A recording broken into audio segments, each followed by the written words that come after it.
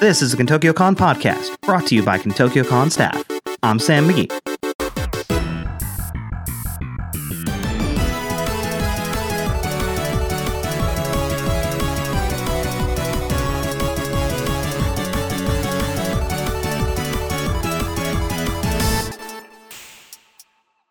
All right, and welcome back. And this time we have us another panel, and this one is going to be about how do you say it? It's the end of the world as we. That's right. This is going to be about post-apocalyptic anime, and so for this journey. That's what this is going to be, a journey. I have with me a good friend of mine from way back when. He is a Fallout cosplayer that has done some of the best cosplay I've seen with like the Fallout characters and, you know, post-apocalyptic world stuff, but also a big anime fan too. It's my friend Jason. Say hey. Hey. So I've invited you here because you've watched a lot of the anime that I have watched, especially with these right here, and you love the cosplay, the aesthetic, and also, you know, everything about like this kind of storyline with the post-apocalyptic world. And we were talking before the podcast, we started recording it, about how like the genre is not necessarily just, you know, this world that's been destroyed by everything, but also, you know, it's basically post-norm after we've got out of where we are in our normal society, you know, and it's like the after time. Yeah. Sometimes it's just, you know, the world is literally falling to pieces. And sometimes it's just kind of nice, slow, gradual descent into obscurity. And anime has kind of done that too, and they've kind of been able to show that in a lot of different ways, and we're going to discuss a few of them, the ways they do it. And one of the first one I think we should talk about, which is one of the biggest ones, and spoilers to anybody that don't realize it already, that some of these are going to be kind of spoilers because it takes place in, this is an alternate world. Oh no, it's actually the end of the world far in the future. But the first one I think we should talk about, which is a big one that everybody knows about, it is Evangelion. Neon Genesis Evangelion. It's a pretty big one, and you like this show a lot too. And I remember us talking about it all the time. Yeah, it is a really, really good one. It's one of the ones that just kind of gets to you because it makes you think about their situation and what they're going through and how they're handling it. It's just really, really dark at sometimes. It gets really dark. It is still influential for a lot of people. We're not going to get too horribly much into it because I do know there's people out there that are more advanced to talk about this show. But a lot of people, a lot of newbies especially, don't realize it actually takes place technically post-apocalyptic because it's after an angel attack has already happened and like another big one's coming, and the world is very different. They're all preparing for the end of the world, and then you got the movies, which the world is ended in those. Yeah. So yeah, they're basically living from day to day, trying not to let the world end a third time. I think it was a third impact. Yeah, and anybody that hasn't seen the show, I do recommend it. It is currently on Netflix, so you can watch the whole thing. I don't think the new movies are out on those. Those are Funimation, so you can still get those Funimation DVDs, but like the entire series and the original movie from the original storyline is also on there, which is something to be able to watch. You know, mech anime, very dark and still very relevant to this time. It's still one of those shows that I could rewatch over and over again and be like, yeah, this is good. Yeah, it keeps you on the edge of the seat and gives you some nice plot twists that you don't expect. Yeah, and I really do appreciate where it goes with that. And, you know, people talk about the last couple episodes in the original series, you know, and there's some people that hate them and some people. I'm one of those people that really enjoy them because it gets very, you know, it's very, very famously the director and the studio started running out of money towards the end, and so they had to do something very artistic for the ending, and I really enjoyed it. Jason, would you say you're in the camp of enjoying the last couple episodes, or in the camp of oh man, I'm glad you did the movie? It was. I'm kind of in between because I really enjoyed the last couple episodes, but I like the way that they did the movie and they tied it into those episodes. Yeah, I agree with that too. I do appreciate the movie to finish out the plot and get some more stuff happening, but I feel like you do get more emotion in those last couple episodes where it's very disjointed and very different artistic style for what it's going for, and it's just good stuff. Any other thoughts about the Ava series that you want to go into before we move on to the other cool stuff we have to talk about? I think of all the ones that we've got on the list today, this is probably the darkest one, the one that feels the most dire in the situation, and it definitely gives you that the world is ending vibe to it. Well, and they're fighting to keep it. Let's stay on that dark trend then and talk about another show that's also very dark and depression and dark and depressing. And I'm talking about a show which is actually based off an older show that came back called Casshern Sins. Which is, yes. And the show, for anybody who hasn't seen it, is basically Casshern is like a robot. It was a robot show back in, I want to say, the 60s and 70s. I can't remember how far back, but it was basically a robot show where he's a superhero. But in this one, it's basically the world has ended and there's no more humans left. All that's left is robots because they last forever. And even the robots are even then the robots are dying themselves. Yeah, and that's the thing, things that were supposed to last forever are dying, and that's part of it too. But yet the entire show is drawn in very dark grays and shadows, and Casshern is there as the robot superhero that's just trying to find his way, and it's a lot of dark stuff happening. And it's really a struggle and a discussion about life and how short it is and what you need to do in those last few moments. And the struggle throughout the thing is a struggle to just get through, even though it's going to end. Well, that and finding meaning in being there and making the best of the situation that you find yourself in, irregardless of the circumstances. It's a very beautiful show. The music in it is really, really good. I like in the insert songs. I remember having one of those insert songs in my phone. I'd listen to all the time because it was just like this beautiful piece and very, very sad and just lovely. So it's sad, but there's a tinge of hope in there.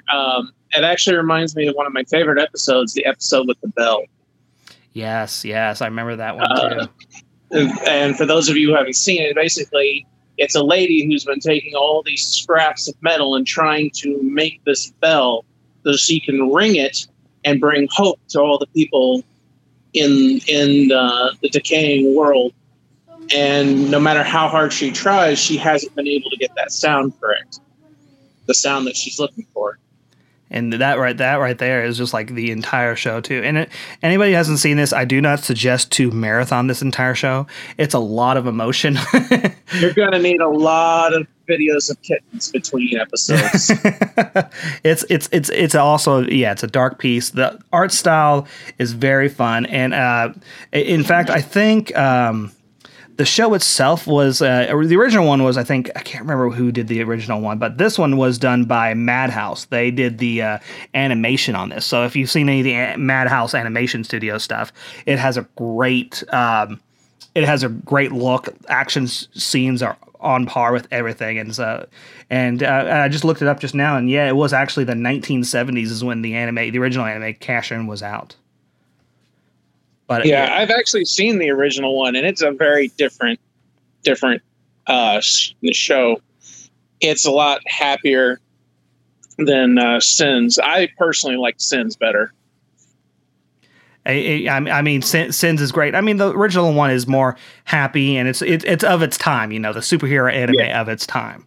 So from this really depressing one, let's start to go a little bit brighter. How about that? Let's go a little bit less depressing with something that we can go in the vein of Evangelion as well, which would be this from the same studio at the time, Gainax, and that is Gurren Lagann. Yes. That was actually one of the early ones that I watched. I as a kid, I saw it on the television at one of the stores. And I went back later, and that one is got a special place in my heart. Yeah, and the show itself was made at Gainax, but the people that were there at the time, they went on eventually to form Trigger. the production behind Kill la Kill, and many other great stuff that's came out recently. B&A, but I'd say that they were actually Gurren Lagann was actually one of their crowning developments that led them to that style. And you can see that too. You can see that like the progression of their style from Gurren Lagann on over there. And the thing with it is that this art style is very dramatic between. You can see that they were having fun and testing out their wits and their guns with what they were going for with it. Yeah. And actually, it aired. I could only remember it aired originally back in 2007, so it's already 13 years old, and it's a goodie. It's an oldie but a goodie. It still holds up, and the entire thing is that you find out eventually. Yes, it is post-apocalyptic. Humans are in a different kind of place and get more history with it, but the art style is just so over the top. And so like one of the main characters, I think Kamina, is facing up against basically a bad guy. It's like, here he is, and there's the shot that I remember every single time where he basically takes out his sword and it just keeps going and going and going, and you're like, how is that sword still going? How is he still pulling it out of his sheath while he says this huge monologue? And that's the kind of story it is. It's just over the top manliness and just in your face fun with those hints of depressing parts. So like we said right there, well, I mean, it one of its, unlike a lot of end of the world stuff, one of its things was about how you have to have the spirit to make your way through the situation coming your way and to just charge right into the situation. Yeah. And that was one of the best parts of that series, the best draws. It definitely is a different way of seeing, the end of the world. And basically in this one, the end of the world, it starts out with the main characters down in the dirt, literally living underground with no technology or anything like that, all the way up until like there's space battles. Space battles with giant robots and stuff in space. It's a great show. They find a way to move forward, and it's got a large encompassing scope, and I love it for it too. It's just, and it's great to still pick up and watch it. I think it might still be on Hulu. If it's not, I'm pretty sure it's still on Crunchyroll. If anybody wants to check that one out. Moving along to another show that. This one is going to be even lighter, and I think you just now watched this one, I believe, and it's called Girls' Last Tour. And the way I explain it to everybody is basically cute girls doing cute things in the end of the world. And that's a very accurate way of putting that. It was, and to be completely honest, it wasn't exactly what I expected. It was very lighthearted on the subjects, because the girls didn't really understand a lot of the stuff that led to that situation. Yeah, they're very much still young girls. They don't really understand, but they also have always been in it. And that's the thing too. A lot of post-apocalyptic things, people see it and like, oh my gosh, how they can live like this. And the thing is with them, they've lived in it their entire lives, so they don't see anything different. They just go about normal. And for them, it's not the end of the world. It's every day. Yeah, and that's the thing too, is that they keep meeting people, and most of those people know, we know how it used to be, and they're like, well, we don't really know how it used to be, so we're gonna keep going along with this. And it's very lighthearted. It reminds me kind of Cashern with the color palette, definitely lots of grays and dark greens and things like that. But it also has things that are run down and slowly breaking over time, but they're just these two girls like, hey, we're just gonna go do these things around here. What's this right here? We found a cookie making factory. Oh, what's this right here? Oh, we found alcohol, but we don't know what alcohol is. So that was one of the funnier moments. And that's the thing is that with this show especially is that it is a lot of moments. There's a lot of times whenever there's not much speaking and it's just them interacting or just them driving along in their little weird motorcycle tank. That's basically it's like what it is. Mini motorcycle tank. I don't remember.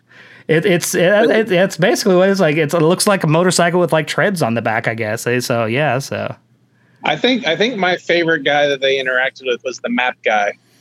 Oh yes, that was a good thing. And that's another thing about that too, is that, you know, you meet this guy who's a single purpose in life, and he's going and and mishaps happening to him, and instead of him being like it's over, you know, he's like, I just have to figure out what to do next, you know. It's kind of like, it's sad, and they leave it open, and I think that, you know, I really wanted them to meet some of these people they met again.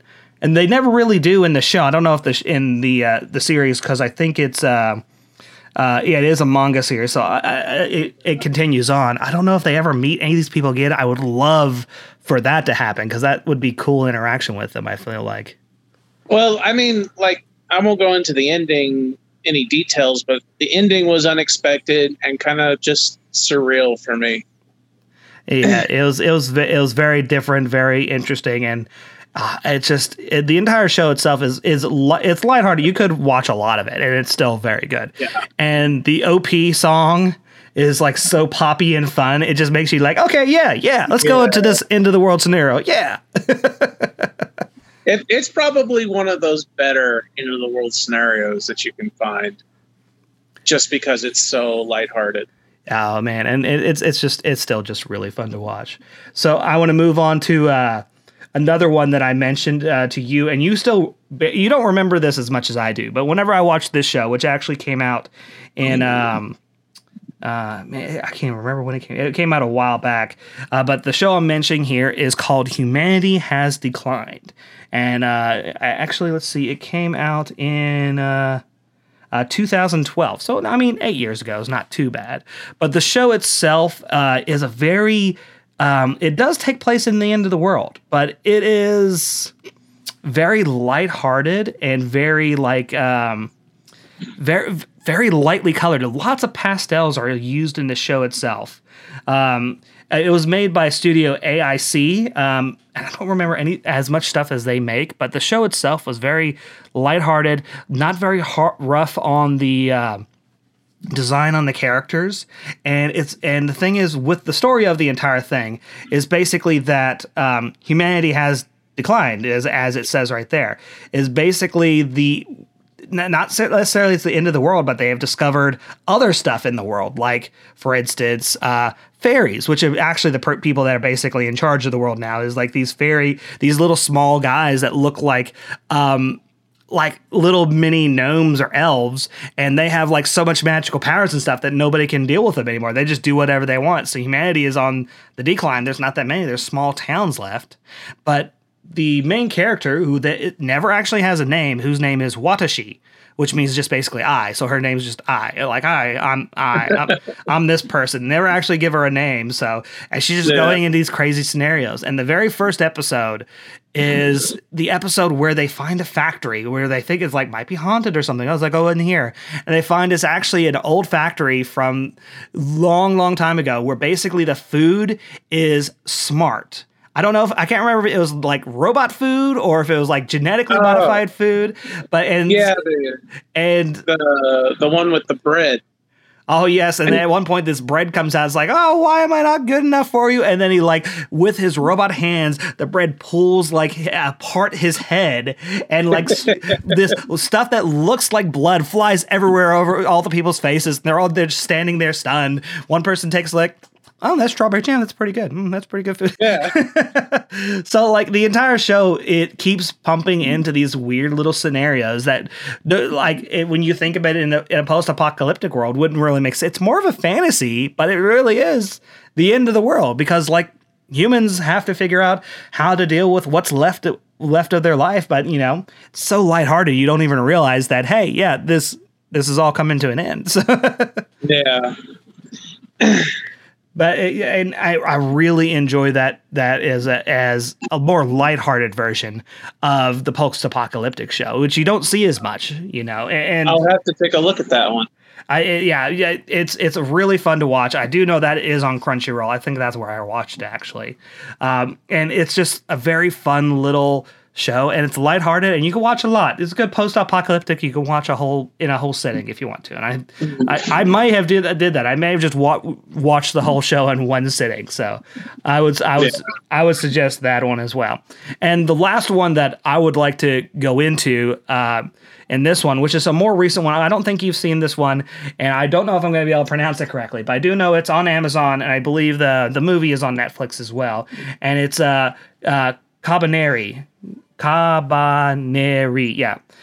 So it's basically, and I believe it's called The Iron Fortress, I think is the extra title of it. It came up. It was one of the first shows that came on to Amazon, and it's basically steampunk zombies, post-apocalyptic in Japan. But yeah, it is called Cabaneri, which I apologize for the mispronunciation. Cabaneri of the Iron Fortress, and it was actually created for, like I said, it was created for Amazon, and it's very interesting because, you know, there's not that many shows that do like zombies this way in anime. Like High School of the Dead was one of the first ones that really went into that genre, and then after that, a few more did come into that. But it's like it's still kind of newish for a genre that they are going for. Yeah, it's definitely a lot more prevalent in Western shows than it is in anime. Yeah, there's usually more. If they have to deal with the undead, theirs is usually more geared towards things like vampires and ghosts. Yeah, it's a more traditional way, and like zombies it is coming more into the plots of Japanese shows, but this one was one of those shows that really was like here's our idea, we're just running into it. The show itself is actually done by Wit Studio, which a lot of people know Wit Studio for doing Attack on Titan. So it's and it has a very similar feel to it too. And when you look at it, you're like, oh man, those designs look just like some of the Attack on Titan stuff. But the entire show is like so action packed and fueled that you have like flaming zombies, and you have to like stab them in the chest in order to kill them. And you got like half zombies, and you got this big giant steampunk train that's flowing through that has to find it, or else all of Japan will die. And it is just like this crazy ride, and the designs and the fight choreography is insane in it. You know, after you see all this, though, and you don't really realize, you know, this is post-apocalyptic and people are going to die, but, you know, the action keeps you just going, and you just want to watch more and more of it. And it's very, very fun, fast-paced show to watch. So, Jason, any other ones that we've missed that you want to just touch up on that you think are great points for people that like this genre, that you think that, like, hey, why don't y'all check this out? Well, there's one that's actually really close and dear to my heart called Desert Punk. Oh, yeah, and Desert Punk. That one is the basic gist of it is the world has come to an end. Everything has become a desert, and people have to make their way in this post-apocalyptic desert.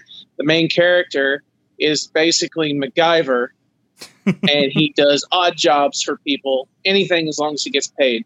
He gets himself into and out of the craziest situations in the craziest manners.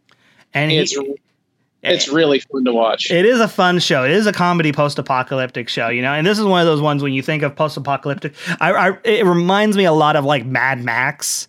Kind of like, you know, Mad Max, not necessarily, or maybe the Road Warrior is what I'm thinking of, but a very desert feel to it, you know, in the world, you know, a bunch of punks trying to go out there and do stuff. And this was actually done, the studio that this one was Gonzo. So back when they still had lots of money flowing around for them to do this crazy stuff. And it was a really great looking style. It is a show from 2004, and it will look like it. Yeah, it's a bit dated, but it's still really good. The comedy in it is what I really love about it. It has this really good action comedy feel and feel to it, and it is an enjoyable show that I appreciated as well. I will definitely say that the fight against the tank was the best part of that series, hands down.